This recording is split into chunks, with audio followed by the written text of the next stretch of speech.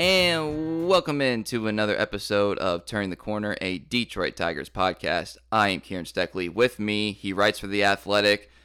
He's not Tim McGraw, but he's looking for a shotgun rider to ride beside him and sing into the radio. He is Cody Stavenhagen. Cody, how you doing, man? These are good every week. Every week, they're just getting better. I'm doing great. I had that one in the chamber for a month. But because of Twitter, and I had to do he's locked in but locked out. I had to do all these other ones, so I've been waiting to use that one. I'm glad you appreciate it. Little Tim McGraw never hurt anybody. No, very good. Good for the soul. It is good for the soul. And you know what was good for the soul, as someone who watches every Tigers game and wants them to be relevant and competitive, it was really good to see the environment of Comerica Park this week, Cody. I know the win-loss wasn't in favor, and obviously Miguel Cabrera did not launch number 500 during the home stretch. But I got to tell you, it was good for my soul to see baseball back in Detroit is kind of what it felt like to me. You were there every day. You got to observe it. You walked around the stands, saw the energy. I mean, what did it look like to you? Yeah, it was really cool. We've talked about it before, but it seems like at least what you hope is a preview of what these next couple of years could be like. Could it begin being like this every day? When I was doing an MLB.com internship and I covered the Cubs for the first part of 16, and it was so fun just being around, just being in Chicago when the Cubs were really good. I would take the Red Line up to Wrigley Field, and the train would just be packed with people wearing Cubs gear and talking about the Cubs. And, you go to a bar afterward, and the Cubs highlights would be on, and the bartender would be talking about the Cubs. And just the whole city was rallying around the team. And that's already happening a little bit in Detroit, and the Tigers are still below 500. And so I think it's just a really cool preview of what could be. I think you're seeing a renewed appreciation for Miguel Cabrera as he nears 500, and the fans have really come out to support him. And particularly with Shohei and Ohtani in town, we got to see a really good baseball environment this week. Unfortunately, the next day's game was brutal and awful, but yeah, brutal and awful, like a Big 12 football game. But I want to differentiate because we talked about it a lot with the summer baseball bash or whatever the technical name was. That was a one game. So this was a whole homestand. So I think it's kind of like one level up. So it was great to see, obviously, the Angels being in town. Was that your first time seeing Shohei? Was that in person? No, I've seen Ohtani a few times, actually. I went on a trip to Anaheim. I guess he might have been injured. I'd seen him play in person before. I had not seen him pitch in person before. You never see him at the peak of his powers, though, which is what he's at right now. Right, and that was kind of I realized that before the game. I was kind of like, oh, I get to watch Ohtani tonight. And then I was like, I've seen Ohtani before. But this is different. This is a different Shohei Ohtani, and it was one of the best baseball games I've ever seen. Probably the best individual baseball performance I've ever seen, pitching into the 8th inning, hitting just a massive bomb of a home run. And just a captivating performance, one that I'll probably remember forever. That was one of those moments that, okay, yeah, you'll tell your kids and your grandkids about watching Ohtani in his MVP season, and you saw him pitch and hit a bomb on the same day at Comerica Park. It was really special to watch. When my dad came on our podcast for the Father's Day weekend, he talked about how growing up, Detroit for him was a baseball town. He said everything was baseball, baseball, baseball. And it's obviously one of the longest standing teams in Major League Baseball, in the American League. There's a lot of history, history for the fans as well, not just the team, and appreciation of baseball. And that was sort of what I thought of with the whole cheering and MVP chant thing for Shohei, where it was one of those things where they weren't, the people in the stands doing that in that moment weren't necessarily Tigers fans. They were baseball fans, and they were recognizing what they were seeing was special. That's sort of how I interpreted it. Had you ever seen anything like that in your time covering Major League Baseball? No, I cannot think of that level of cheers for a visiting player. Even I was in Texas. In one of Big Poppy's last years. I don't remember that kind of reception. I can't think of anything that quite rivals it.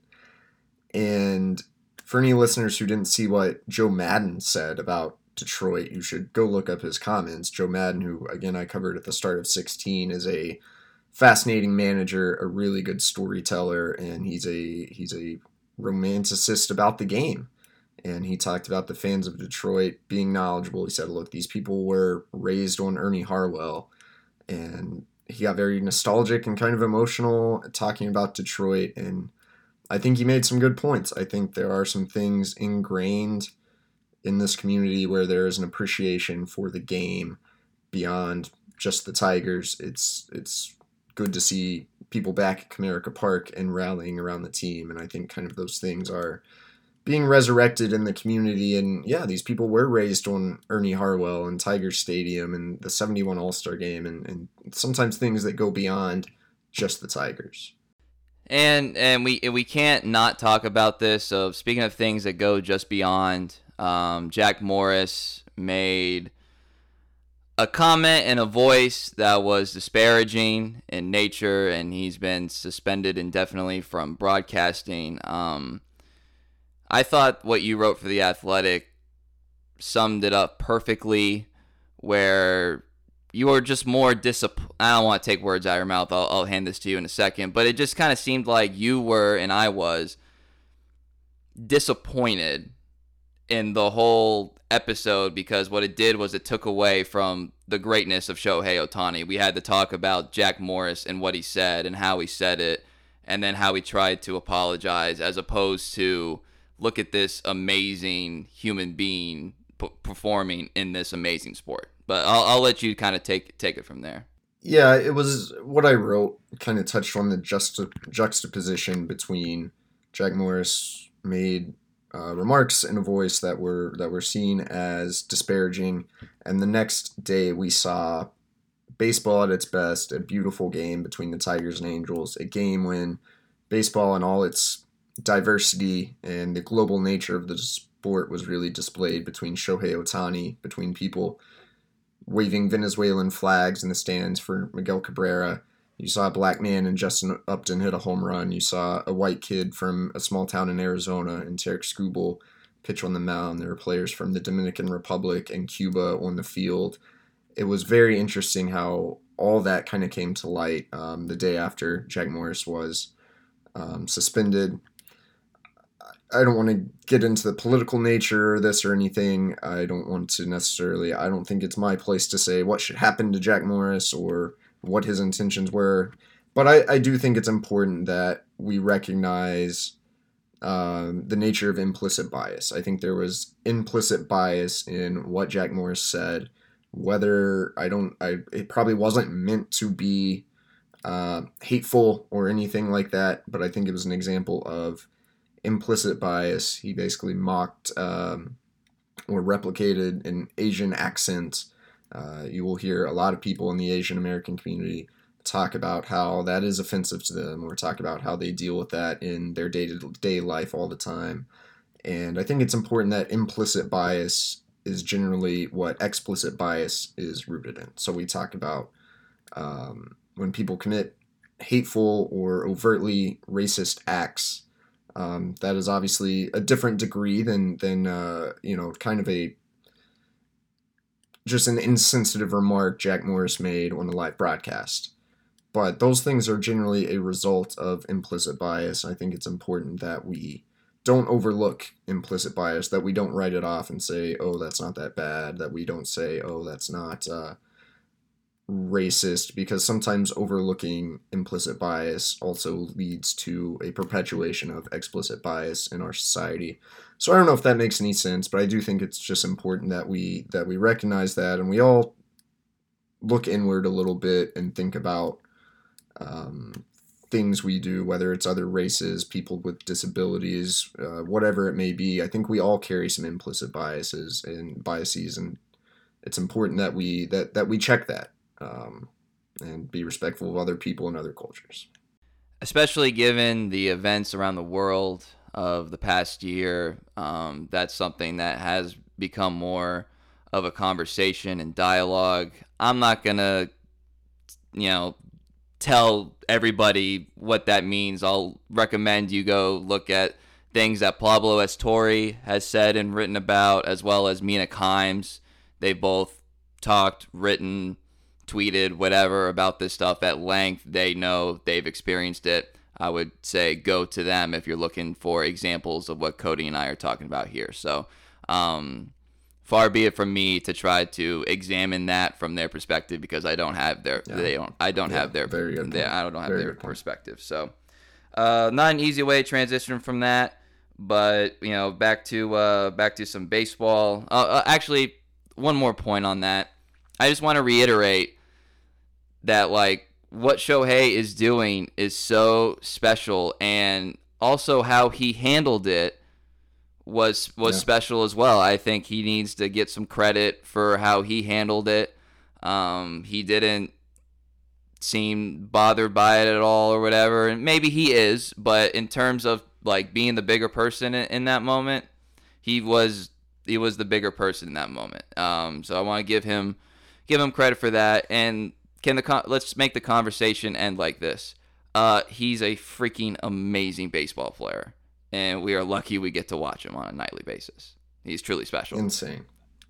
Absolutely. And so shout out Shohei Ohtani. All right, so moving on.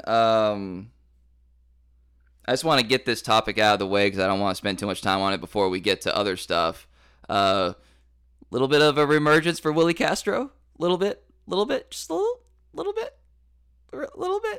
Every now and then you see Willie Castro hit a towering home run to right field, and it's like, wow, this guy, there's a lot of potential in this bat. He hit home runs on back-to-back days.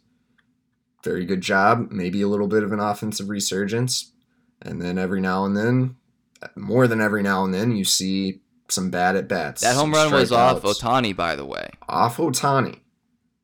Not that many people do that. And it was a blast, too. It was a beautiful home run to watch. And then sometimes you see Willie Castro, who is now playing in left field, dive for a ball that I thought he really had no chance to catch, and it gets by him, and the Blue Jays get an extra base. The Tigers are running out of positions to move him to. In fact, they are out of positions to move him to after this. He's still getting used to the outfield. Some imperfections are to be expected. But shockingly, Willie Castro is just not a good defensive baseball player.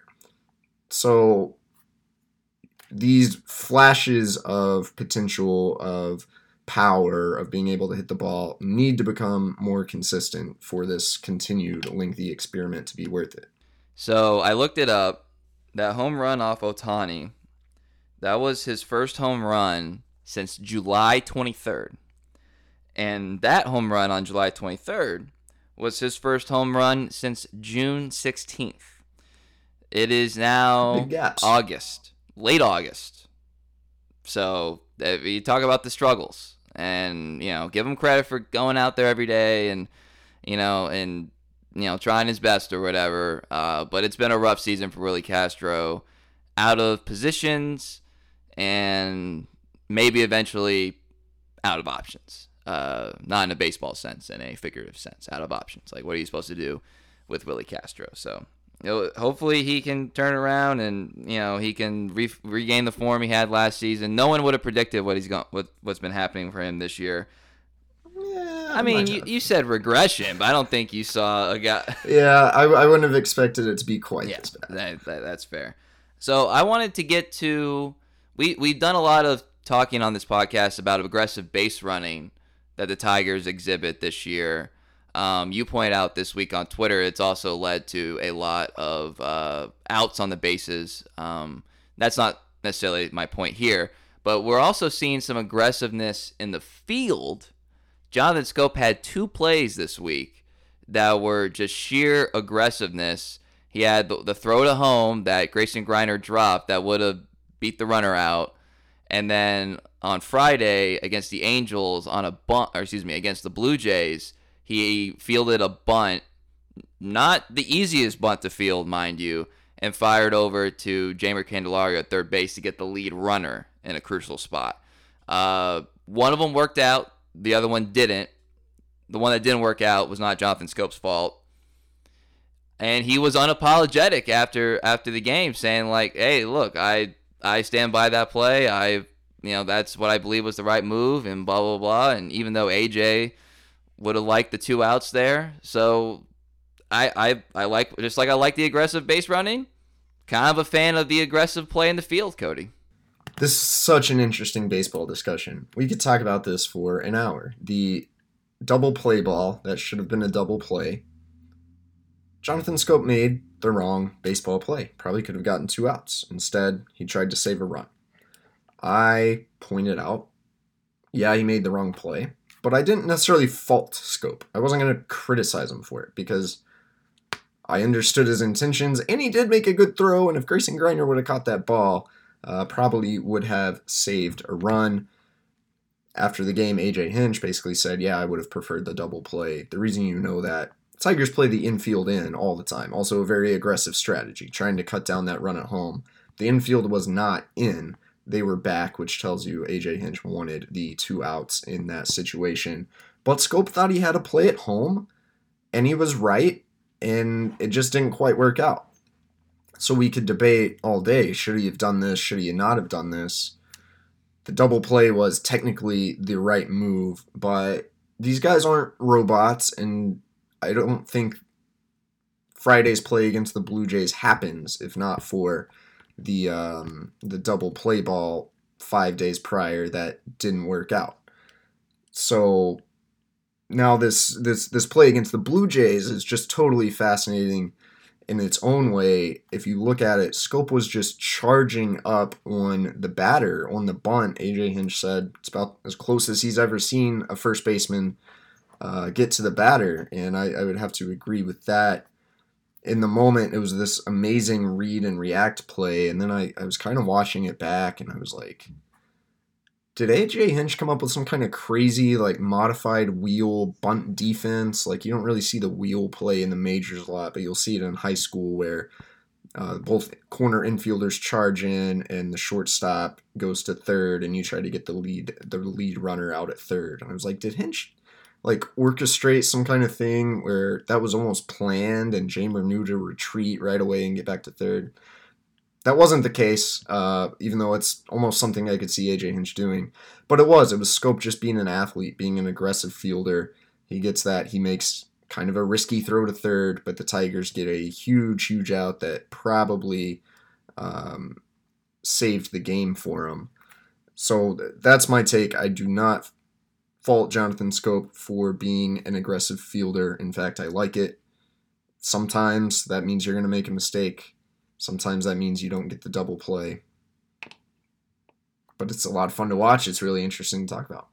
Well, not only that, so on the post-game, not the post-game show, but the on-field interview after Friday night's game, Jonathan actually said that he told Jeimer, the bunt's coming my way. If the bunt's coming my way, I'm going to you. So get back to third. So Schoop made his own modified wheel. He did it, and it was like planned aggression. Which, I mean, God, that's what they do on the base paths, like I said. So Jeimer knew to get back as soon as the bunt was going to down the first base side, and not to take anything away from Jonathan Schoop, that's also a difficult play for Jeimer at third because he's charging, he's all momentum forward, and then he's got to pivot, go backward, and he's a third baseman. So that's not necessarily, I know he has a little bit of first base experience, but I do think the first base experience was real there and helped him. Just finding your footing on the bat as you're kind of going backward is not easy to do. And again, like the other side of the diamond, so like, that's an athletic play by Jeimer. And it was, Schoop had to throw it perfectly, had to be placed perfectly. Jeimer had to be right in the right spot because it wasn't like the guy was out by a mile. Like, it was a close play. So I thought it was awesome. And I appreciated Jonathan Schoop kind of being like, this is me. This is who I am. Like I'm going to try to get I'm going to try to prevent as many runs as possible as a defender, and I don't fault him one bit. Like, honestly, if that throw had gone over Grayson Greiner's head, I wouldn't fault the decision. Execution's different. But he also executed it on that play, I would say, perfectly. It was right there. Like, that's a play a major league catcher should make, and Greiner knows that. That's all he's got to do is kind of catch it, and the runner would have been an easy tag or whatever.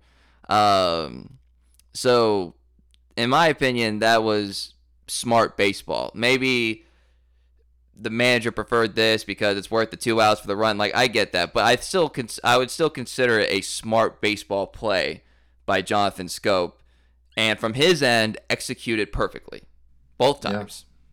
Yeah. No, I got a comment on Twitter from @MichaelDomps, who said it's disingenuous to compare the two. It's a different strategy late in the game versus early in the game. Not to mention it was a tag at home versus a force out and a double play. And his play last week was literally the wrong baseball play. As I think we've covered, that is all true. But at the same time, I don't think the Blue Jays play happens without Jonathan Schoop just being an aggressive player. Again, it's one of those things. This kind of mirrors some analytical arguments sometimes, and that's not what I'm trying to get into. Yeah. I'm not saying that dude's wrong, because he's not. He's got numbers on his side. But sports are a nuanced game. And there are moments where you kind of buck the trend in order to get this immediate dividend. And like, I just don't, I would never go as far as to say that was the wrong baseball play. Like, that just wouldn't be something I'd be comfortable saying. Even if the number, I would just say, like, the better play would have been to get 2 outs because of, this number is that number. But I wouldn't say cutting a runner down at home, preventing runs when on offense they have to manufacture runs. So on defense, whatever the opposite of manufacturing is, you got to save runs. That's a really good way to phrase it. The double play is probably the better, smarter play.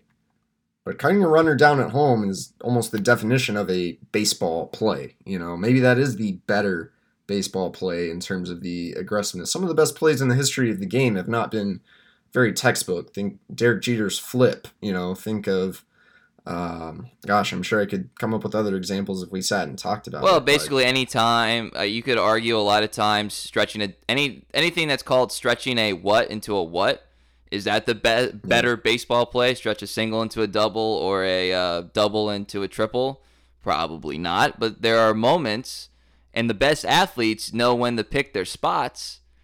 And so, and he picked his spot there. And from his end, it worked out. From his specific part of the play, it worked out. And I'm in a kind of weird way, I'm a little bit happy that Greiner dropped the ball, because it allows us to have this discussion with the combination of the two plays. Because we wouldn't. This is not a fascinating discussion if Greiner catches the ball and tags a guy out. It's probably closer to a one-off. Whereas because it didn't work out, because people got outraged, because AJ's saying it probably wouldn't have been talked about that much on post game if he gets him out. You know what I mean?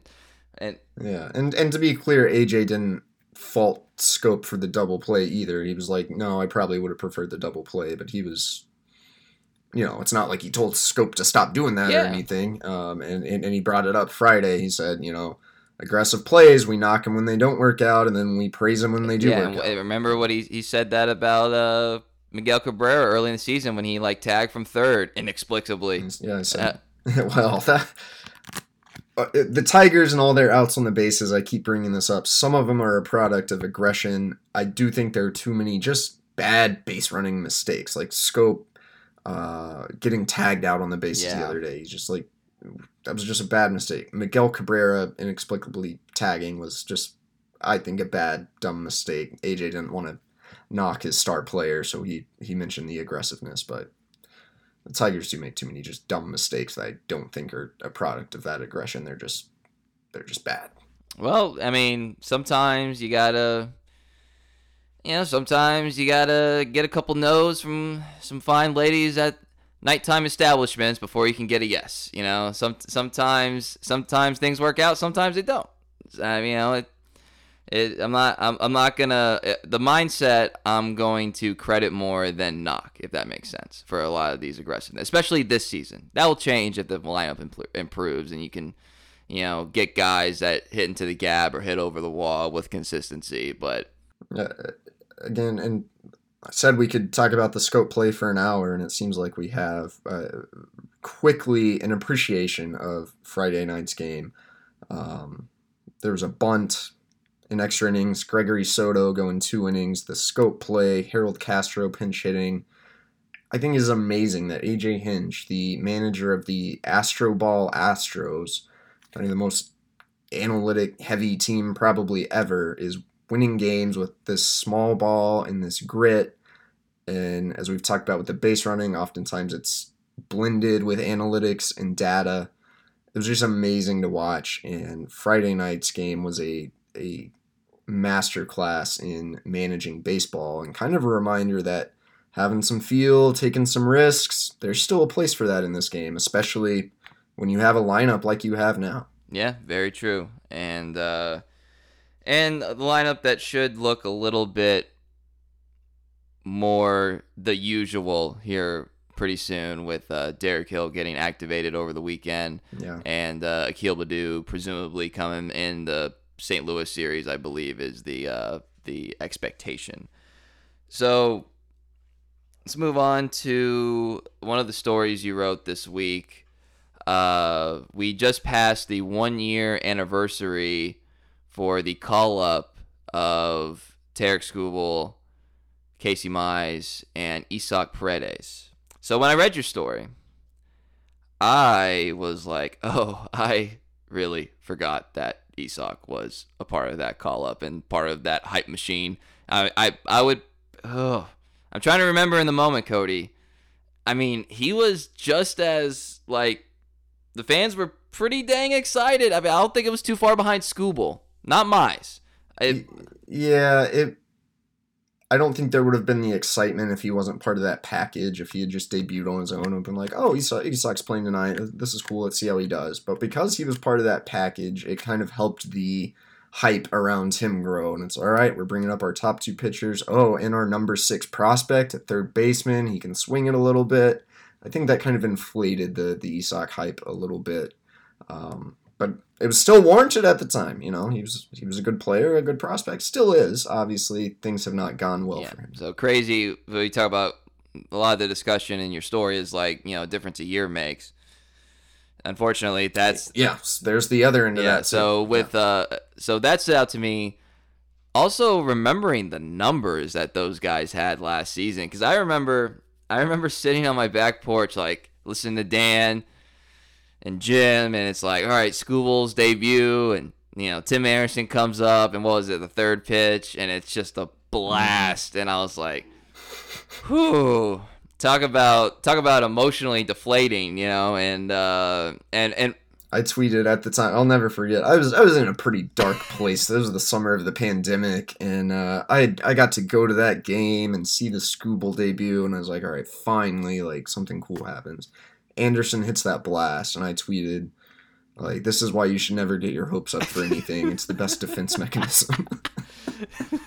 For the record, everybody, Cody was fresh off a breakup at that point. It was, you know, that affects a man's mood. There's no doubt about that. But it's funny looking back now. And Casey had his struggles as well. They both had like 7 ERAs, you know, and 6.99, I think. Yeah, was Casey's, and Skubal's a little lower. And so when we were doing this podcast, we talked a lot about, like, is Casey okay? You know, and that seems like just a year ago in and of itself from that game down in Houston, where he basically put his foot down and said, "Yes, MFers, I'm here. I'm Casey MFing Mize." He actually had 2 terrible starts after that. And then he had like a 1.74 ERA in May. And that was when he strung some starts together. That was when it was really like No, I'm Well, here. I remember because he was going up against Grinke in that Houston game, and we both said it's like Yeah, if he's he's a gonna come terrific up, start. this is the game to come up. And to his credit, he did. So you talked to both of them, sort of with their reflection on how the past year had gone.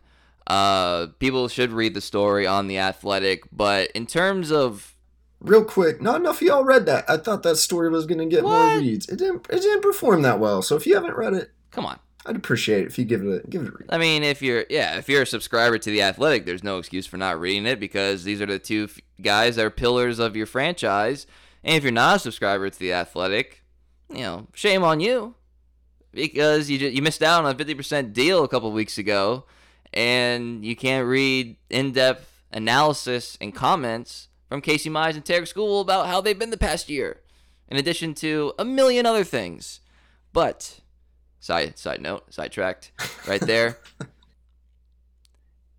You talking to them sort of like, and not over Zoom. You're able to do it like in person. In person, in the dugout. It was great. So It was very nice. how did take us to like how they were saying those words? Like how reflective were they? Were they, like you were able to be there, like I said, be there in person and kind of read them a little bit as they're reflecting on their more or less first year as big league ball players. So what could you glean from that end of reporting the story?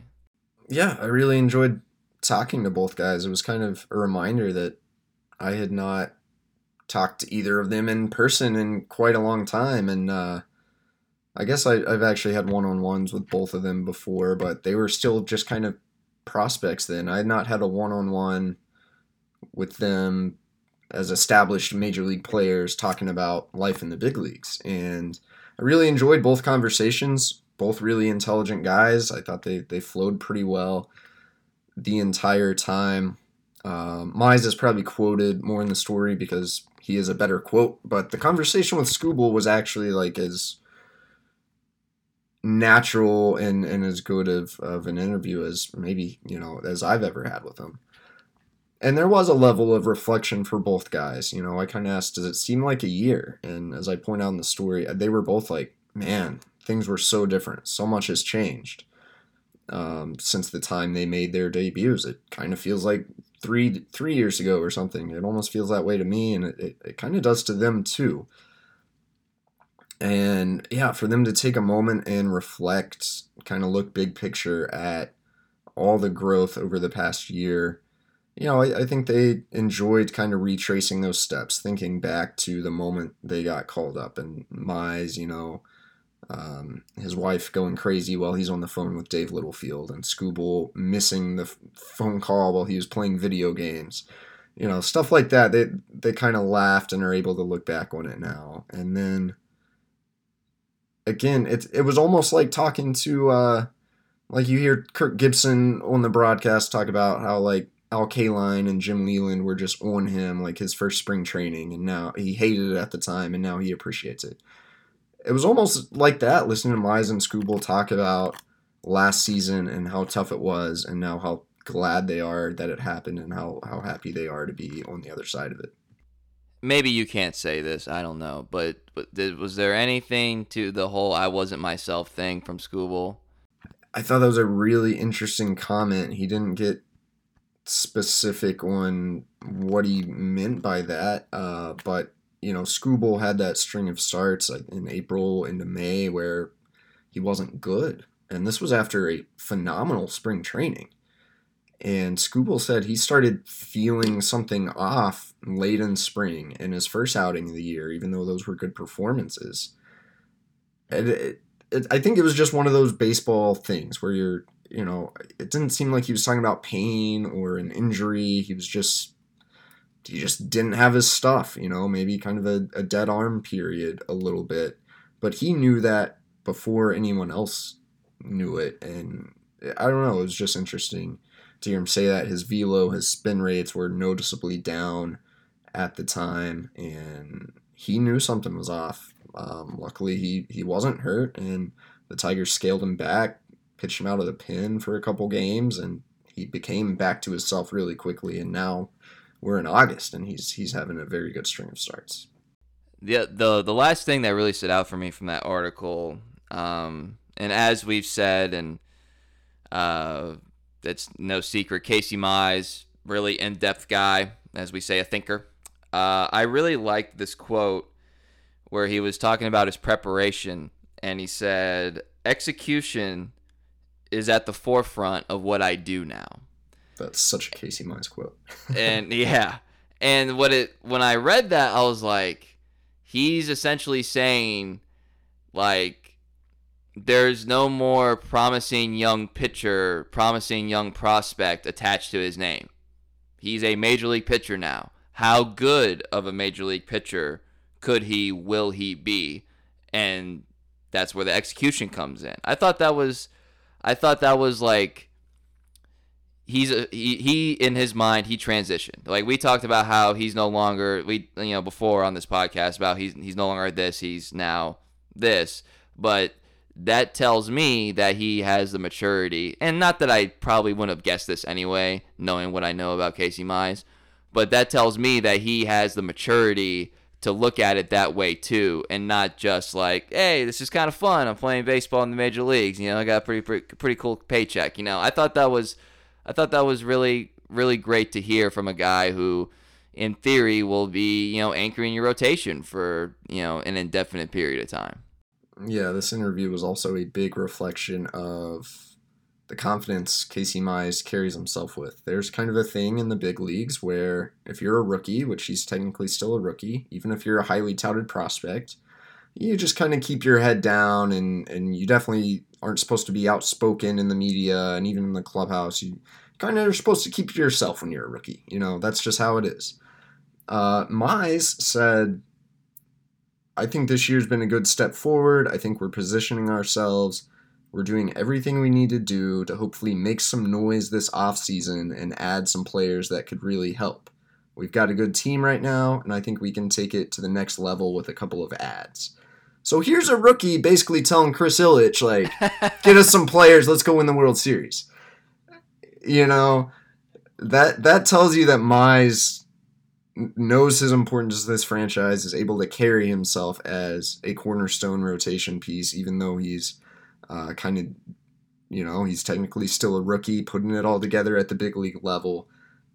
He wants to be a face of this franchise. And yeah, he's sitting here saying we need a couple ads to take it to the next level. So I loved that, and that requires some confidence as a young player to say something like that. But it shows that Casey Mize has confidence, and it shows he cares about the franchise and its future as well. Yeah, very true. And so they were a wave, Mize and Skubal and Manning, although obviously came this year as opposed to last year. They were sort of a prospect wave that overcame the franchise. The next one is building, and it's on its way. Not this year, but it's on its way, and that's in the form of Riley Green, Spencer Torkelson, and Ryan Kreidler, because they got the bump from AA to AAA last weekend. Shortly after you had just spent some time in Erie, hanging out with them, and now they're even closer down in Toledo. So, drawing a little bit of an analogy here, you can tell me I'm dumb, or if you got one better, is Ryan Kreidler the Tarik Skubal of this wave, where you had the 2 first-round picks, including one of them being a number 1 overall in each set, and then a guy who kind of rises his status, doesn't come out of nowhere because he was a higher pick than Skubal, but rises his status to kind of get into the conversation with those more well-known guys. Is Kreidler the Skubal of this wave? I wouldn't quite call him the Skubal. Skubal became like a top 25 prospect in baseball, kind of out of nowhere. I don't think Kreidler's ceiling is probably as high as a hitter as Skubal's might be as a pitcher, but Kreidler's very much the type of player that winning organizations develop. You get a 4th-round pick and he's got some tools. Okay, can you turn him into a big leaguer who can contribute? Whether he's a starter, whether he's a utility man, whether he plays 10 years or 5 years or comes off the bench for you for 2 years and does some nice things. Kreidler's that type of guy that the Tigers have not been great at developing. especially in recent years. So Kreidler's a developmental win for the organization right now, especially if he continues on this trajectory. We talked about his game pretty in depth last week on the pod. I wrote about him this week on The Athletic. Now, I would say if there's a Scooble in this system, it's Colt Keith. Keith, sixth round pick out of high school in the shortened 2020 draft. He was always kind of an upside pick. Well, this year in the low rungs of the minors, he's hitting 345. He's got a 457 on base percentage. Only one home run, but this is still a guy that's going to grow into his power. He's probably still too young for us to really project what he could be, but the fact that kid's hitting in his first year of pro ball at age, 19, I think is quite telling. I think Colt Keith might just be on a Scooble-esque trajectory. On the list of Kreidler's accomplishments, how high does overcoming Cody Stavenhagen skepticism rank? Because you're the journalist. This is what you're supposed to do. This is not criticism. This is what you're supposed to do. You're the journalist. You see somebody who's getting all this hype, and you're like, come on, like really, it can't really be that. And you went, and to your credit, you went with an open mind, not trying to justify your previous opinion, and were impressed to a certain extent. And I'm not trying to overhype anything, but you came away like, okay, Kreidler, I see why people are, fall in love with this guy. So how high does that rank? I mean, that's not an easy thing, people. I'm easier to win over than people think. You just gotta know there are a few things. Taylor Swift lyrics, good salsa, good seafood, good barbecue, and good infield footwork. Those things will. That's all. You have one of those things, like, you got me. There's certain things I care about a lot. I saw Ryan Kreidler moving around the infield. I was like, this guy looks like an infielder. And he's touted as a very good defensive player. Arnie Baylor, the manager down at AA, said he could play in the big leagues defensively right now. In Erie, they were also calling him captain, because he does have kind of that shortstop, Jeter-esque, I'm the leader of the infield vibe. Now at the plate, I'm still a little skeptical of Kreidler. He's got a 30+% strikeout rate in AA. He does have some pop. His swing, actually, again, I only saw him 3 games, looked better than I thought. There was less swing and miss in that 3-game series than I was expecting to see. Now, hitting at the big leagues is a totally different thing. He's going to see more velo, more spin. I'm worried the bat might not quite be there, but I like the bat better than I thought I was going to, too, just based on kind of the eye test. Tim McGraw, Taylor Swift references. This is officially a great episode. So, in AAA, first of all, we can't not mention Kreidler's start to AAA. Home runs in back-to-back games.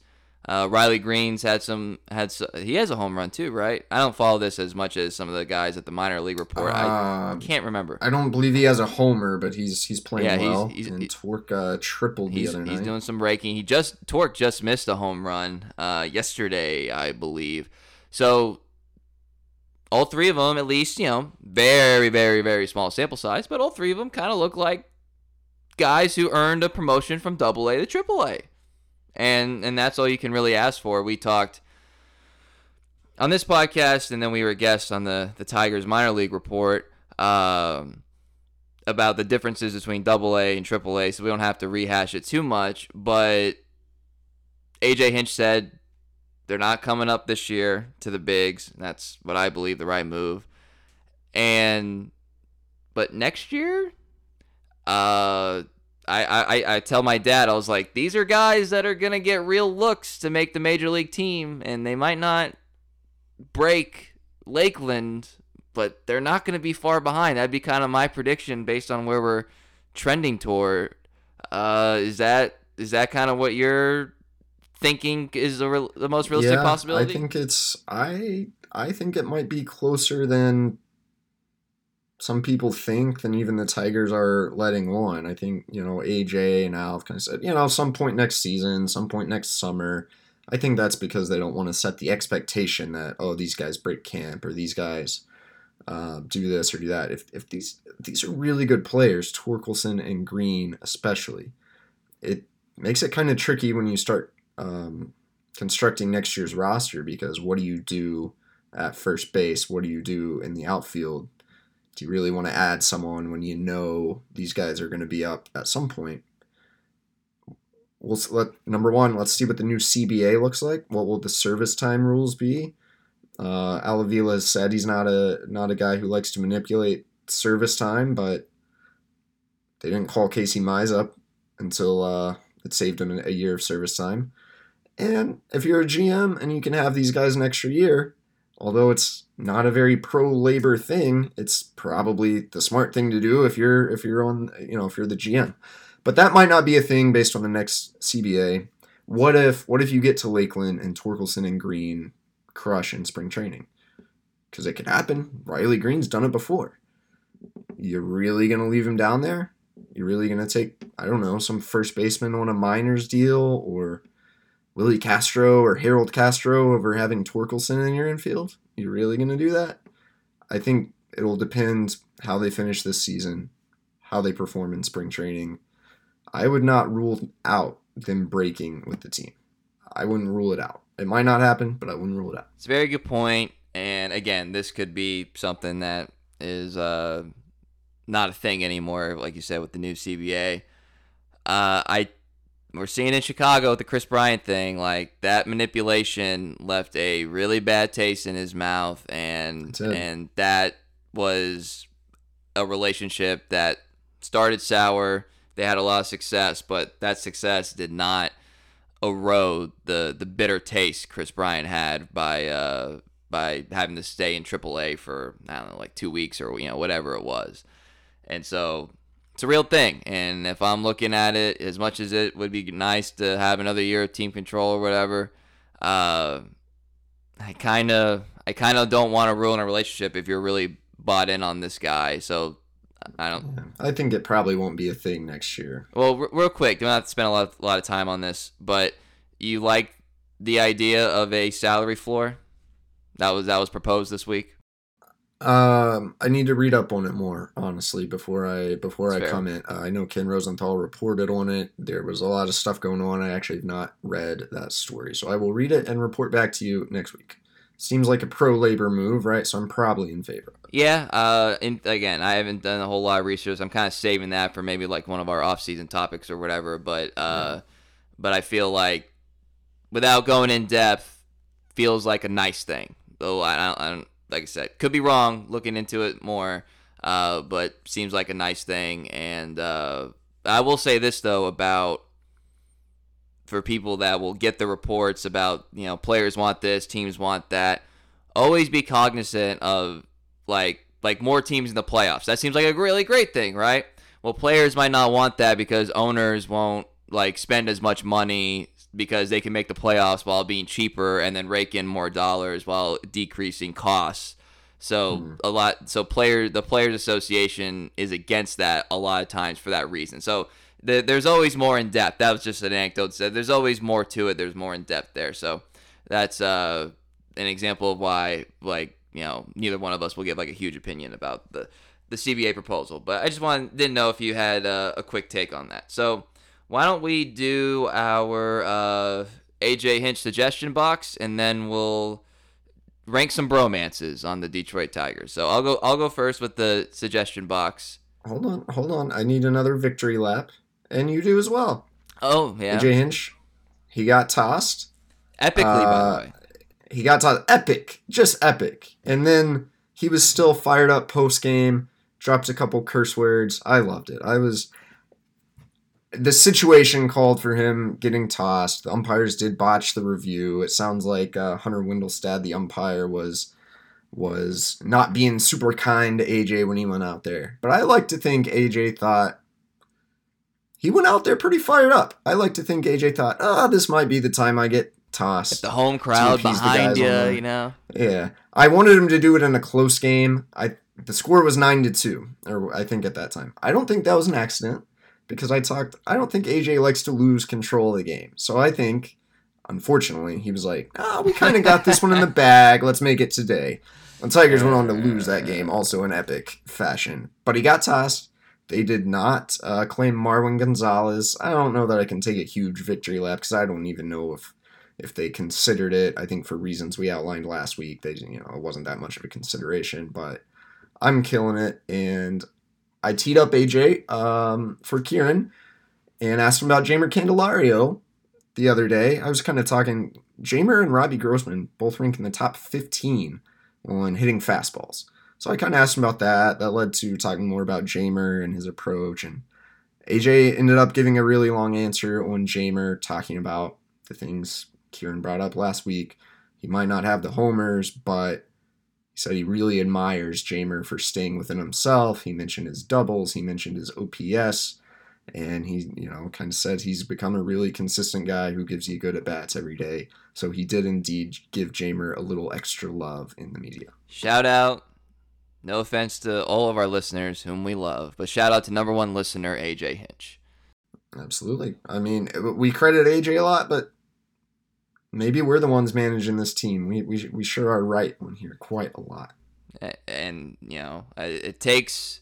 My guy Renato has been DFA'd, but he did get a brief second chance. It takes another genius to recognize genius. So AJ Hinch, listening to us, he's also a genius. So for this week, AJ, talking to you, buddy, Daz Cameron is back.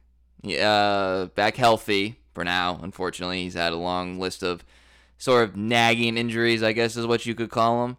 And I want to know what Daz Cameron is. Like, we talked about this with, speaking of Jeimer, we talked about this with Jeimer a while back now, and we got answers, and so there's a little less than 40 games, I believe, left in the season, and I want to know what Daz Cameron is. I want to know what role you and the organization see for him that he could have, like, next year. Not, like, if he reaches his peak, but just, like, what could he be? And I more or less want him played in that role as many times as possible to end the season. So if you envision him as a center fielder with Derek and right, or an Akil in left, or, switch Derek and Daz, I want to see that. If you envision him, he was batting like fifth the other game. If you see him as sort of like a not middle of the order, but you know what I mean, like sort of like middle back end of the order guy. Like 6, 7, yeah. Maybe like another setup, and as the rotation turns, put him there. If you think, could he be a leadoff? Spot him a leadoff spot every now and then. You have this opportunity to do what you would do in spring training now, where you're going to put him in situations, and it's not just him, but for him specifically, put him in situations to see what he can do. And not to diminish the remaining games or whatever, but you're not in a pennant race. So you have this, like I said, you have this opportunity in games that matter to see what he's made of in situations and in certain roles. And so I think whatever he does the rest of this year, if you do it this way, you parlay that into spring training, then you have a lot of data and games to look at to figure out what to do with Daz Cameron.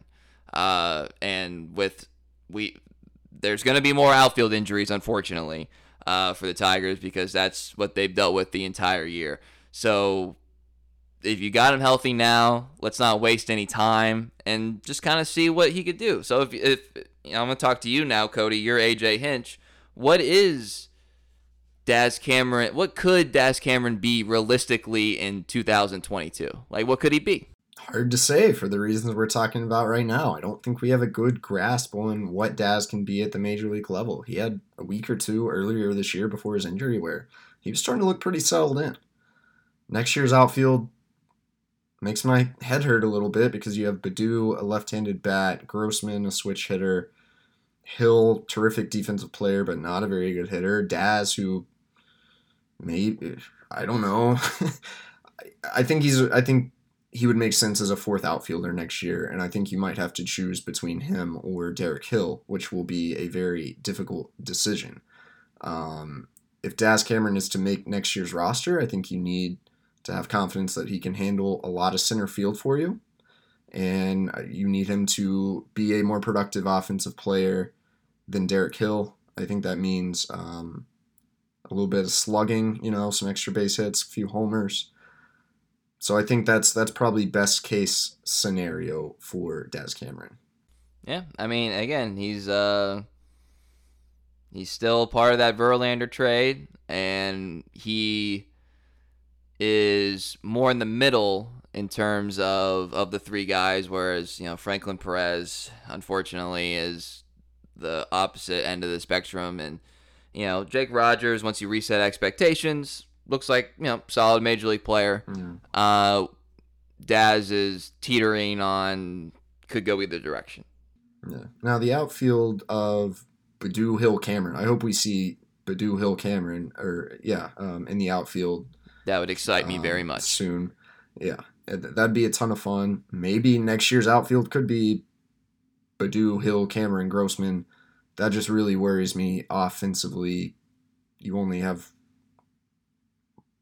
don't have a right-handed bat that is proven. You have Baddoo, who's a good hitter from the left side, Grossman, who's a good hitter, but you don't have a lot of pop in that outfield. So again, yeah, what would make that a lot easier? If Daz Cameron plays well, if Daz Cameron shows you he's got some pop, if he shows you he can handle some center field. Anyway. Or if he doesn't play well and you don't have to worry about it. Then you move on. Then you can go find someone else with a little pop. Yeah. My AJ Hinch suggestion.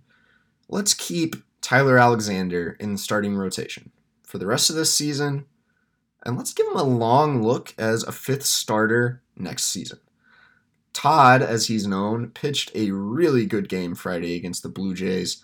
He does not have overpowering stuff, but the guy throws strikes. We saw it when he struck out 9 hitters in a row last season. He had 6 Ks Friday night against the Blue Jays. He's steady. He's dependable. He's not great. His career ERA is in the mid-4s. His career ERA as a starter and reliever, pretty comparable, about the same. But there's a place for guys like that on teams, even good teams. The Tigers are going to get Matthew Boyd and probably Jose Urania back here soon. But because they are pitching Mize and Skubal on extended rest, they're probably going to go with kind of a 6-man rotation for a while. So that's going to leave you room to keep Tyler in the rotation.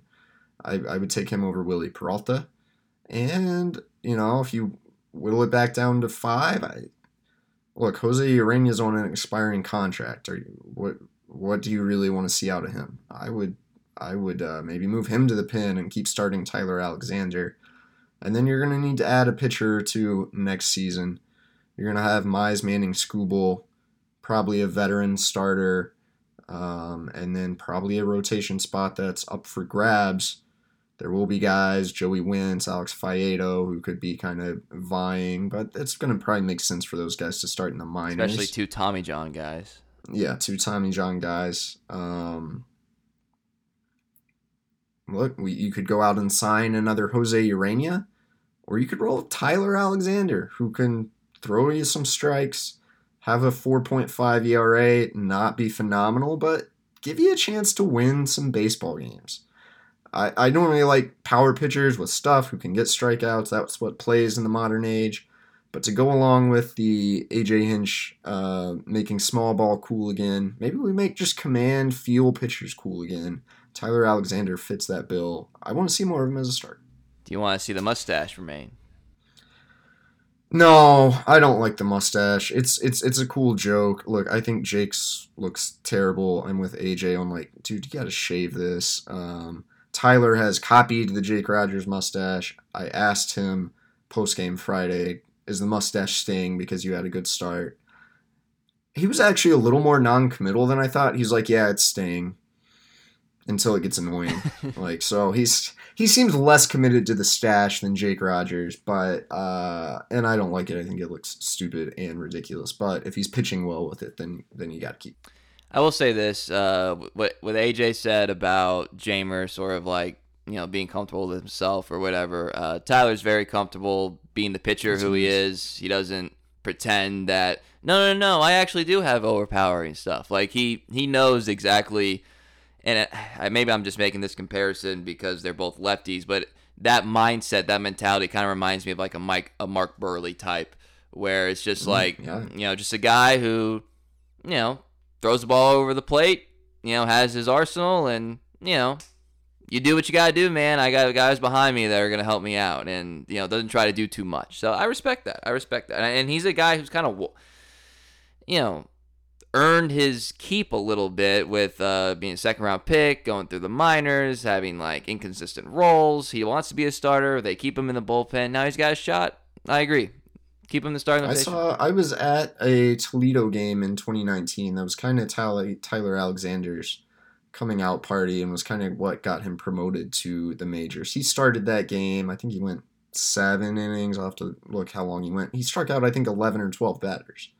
Like, somehow the guy gets strikeouts. Probably because he, throws strikes, which we've seen a lot of Tigers pitchers who haven't thrown strikes. Tyler's not sexy. He's not whatever, but he's kind of overlooked a lot. Man, I think this guy continues to prove that he's ready for some sort of bigger role. Another off-the-field event that happened this week, Cody.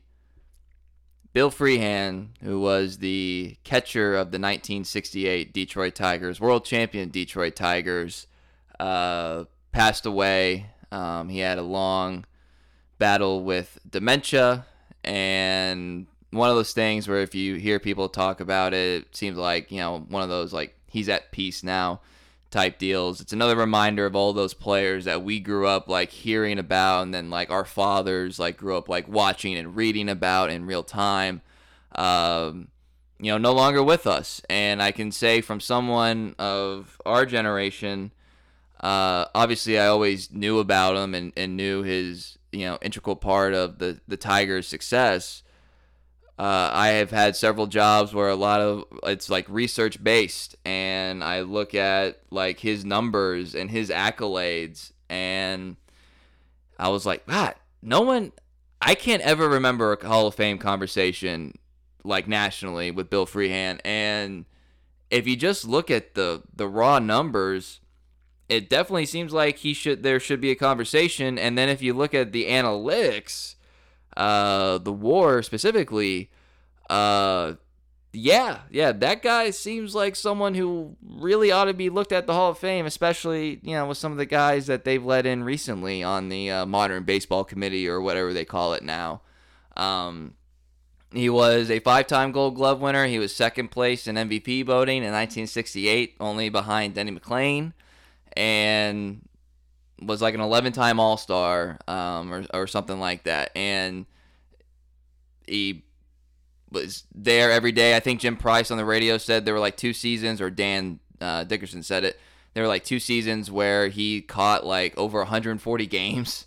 I mean, just ridiculous the how good of a baseball player he was. And as someone who obviously didn't grow up reading about these guys or hearing about these guys to the extent that I would, or your Tigers fans would. Sort of similar when I asked you the Lou Whitaker thing. He says, Lou Whitaker a Hall of Famer in your mind?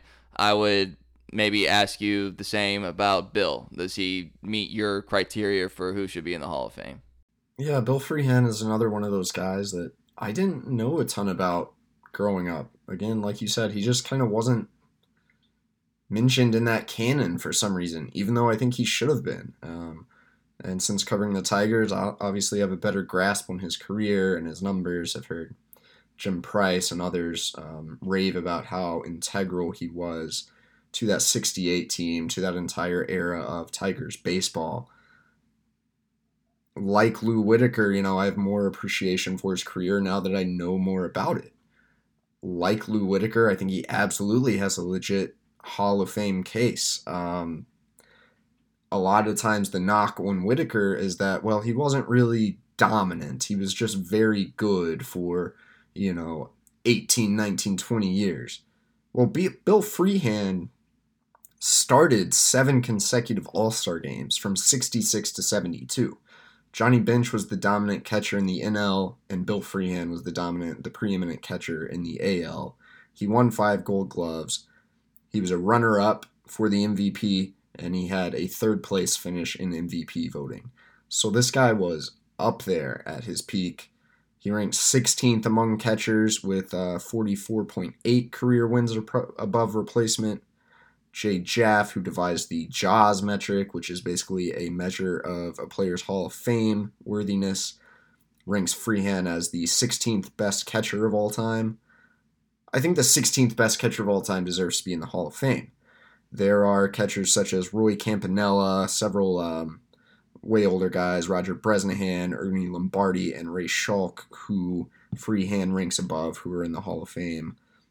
These metrics, he ranks above Yadier Molina, who that one really stood out to me. And will probably be a Hall of Famer. Or I don't think anyone thinks he's not. Yeah.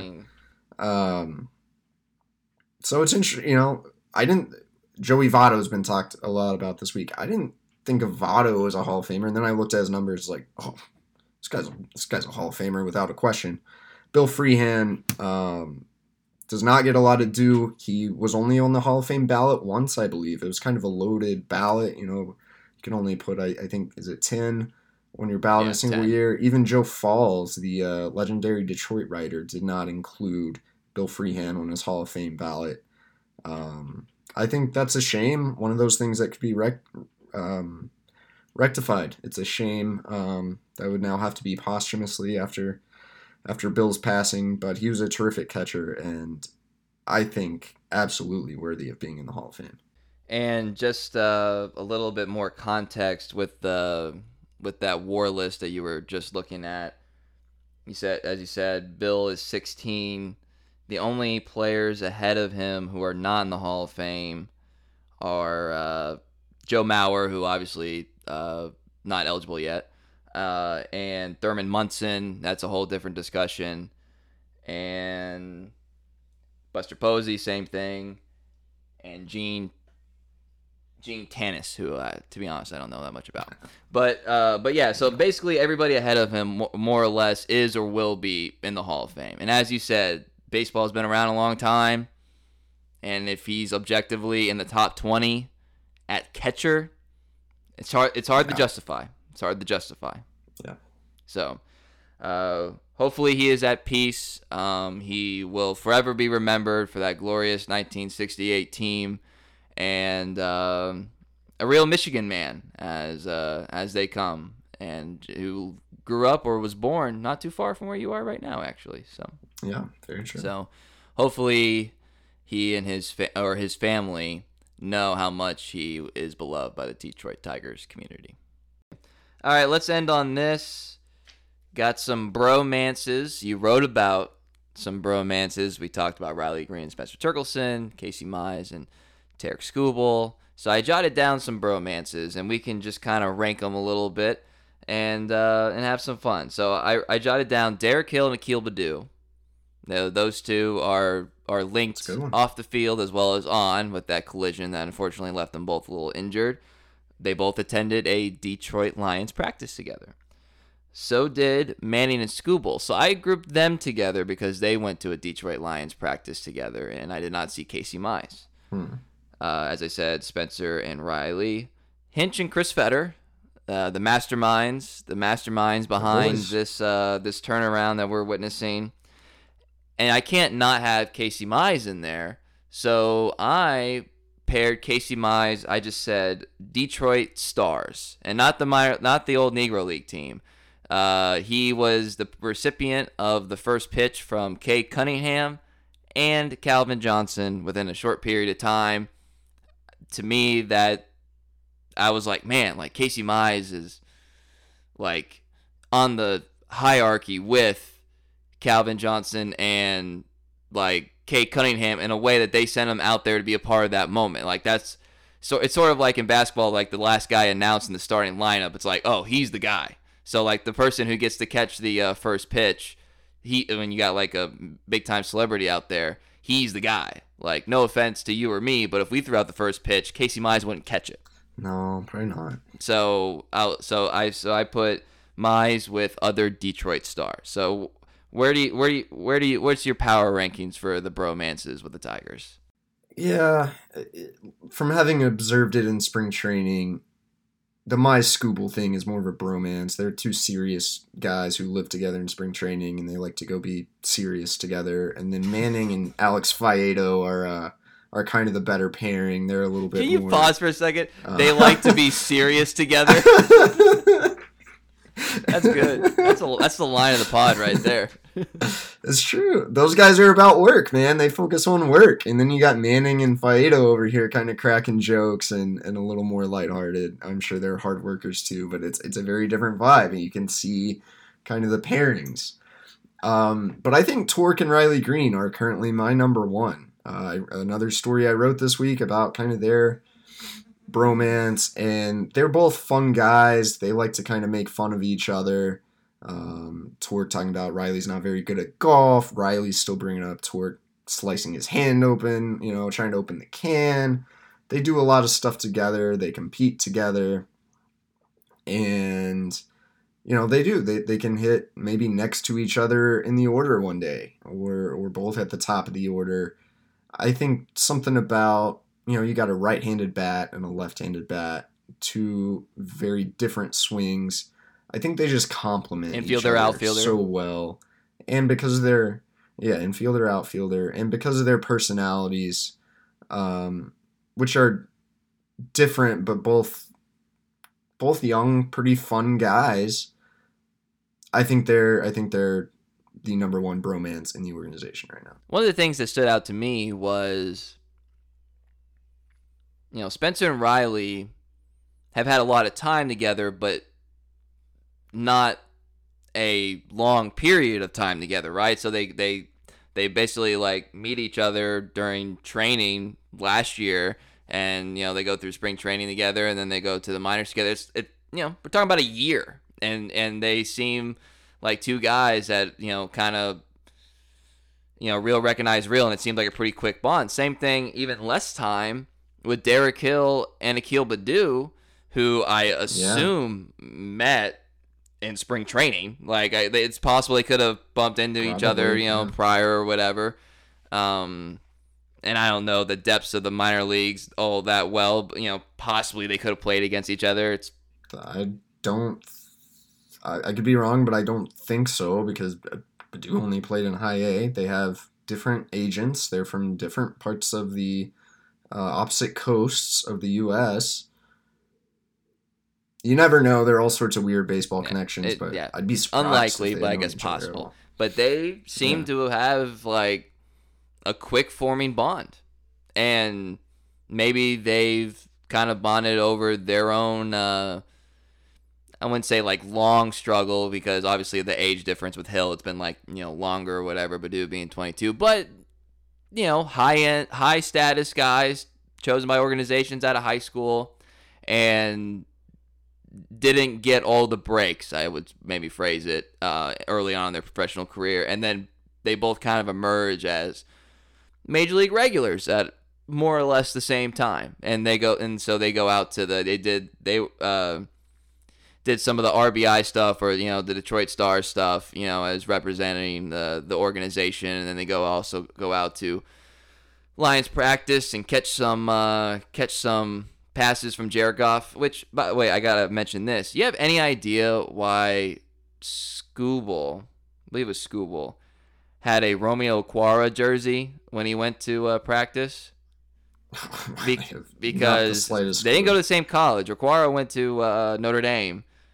And so like it's a very random connection. That might be your next big deep dive. You can tag, you and Chris can can do a dual byline. I was just curious, like, why that jersey? And then they start, the photos that were put on social media was them like hanging out, chatting or whatever after practice, and it was really random. I'm curious. Yeah, I don't know. So, well, maybe someone else knows, and they can tell us about it. You can tag Cody in any tweet at Cody Stavenhagen. I am at Kieran_Steckley, and the pod page / if any of us get locked out, alternative Twitter page is at Turn Corner Pod. Is there anything else we need to get into, Cody? I think that's it. I just want to say we did a great job naming this podcast. People are dropping the Tigers are turning the corner, or this player is turning the corner like multiple times per week, and I kind of laugh every time. Whether someone in the media or AJ or Al says that, so we did a great job, and now it's really paying off. Well, I'll tell you what, our numbers have really increased, and I don't check these all that often because I just kind of focus on you and I trying to do a good product. We can't sell it, so there's not like a huge point to. But our numbers are taking off, and I appreciate everybody listening. Like I had a guy DM me, and asking about being in Dallas or whatever. He's an SMU graduate, but from Michigan, and he was very complimentary, and I was like, dude, thanks for listening. It's just Cody and I chatting up. It's cool that people find it entertaining. So it means a lot. So appreciate everybody who subscribes, Apple, Spotify, follows us on Twitter, especially Cody. By the way, this is how I'll end. We need to get you 10K followers on Twitter. Right. So the campaign's going to start, and it's going to go to the end of the season. Get Cody to 10K. We did free Cody, and that worked. So we're going to do a new hashtag, get Cody to 10K. So be on the lookout for all sorts of fun Twitter content with that. So for Cody Stavenhagen, I am Kieran Steckley. Thank you, everybody, for listening, and have a great week.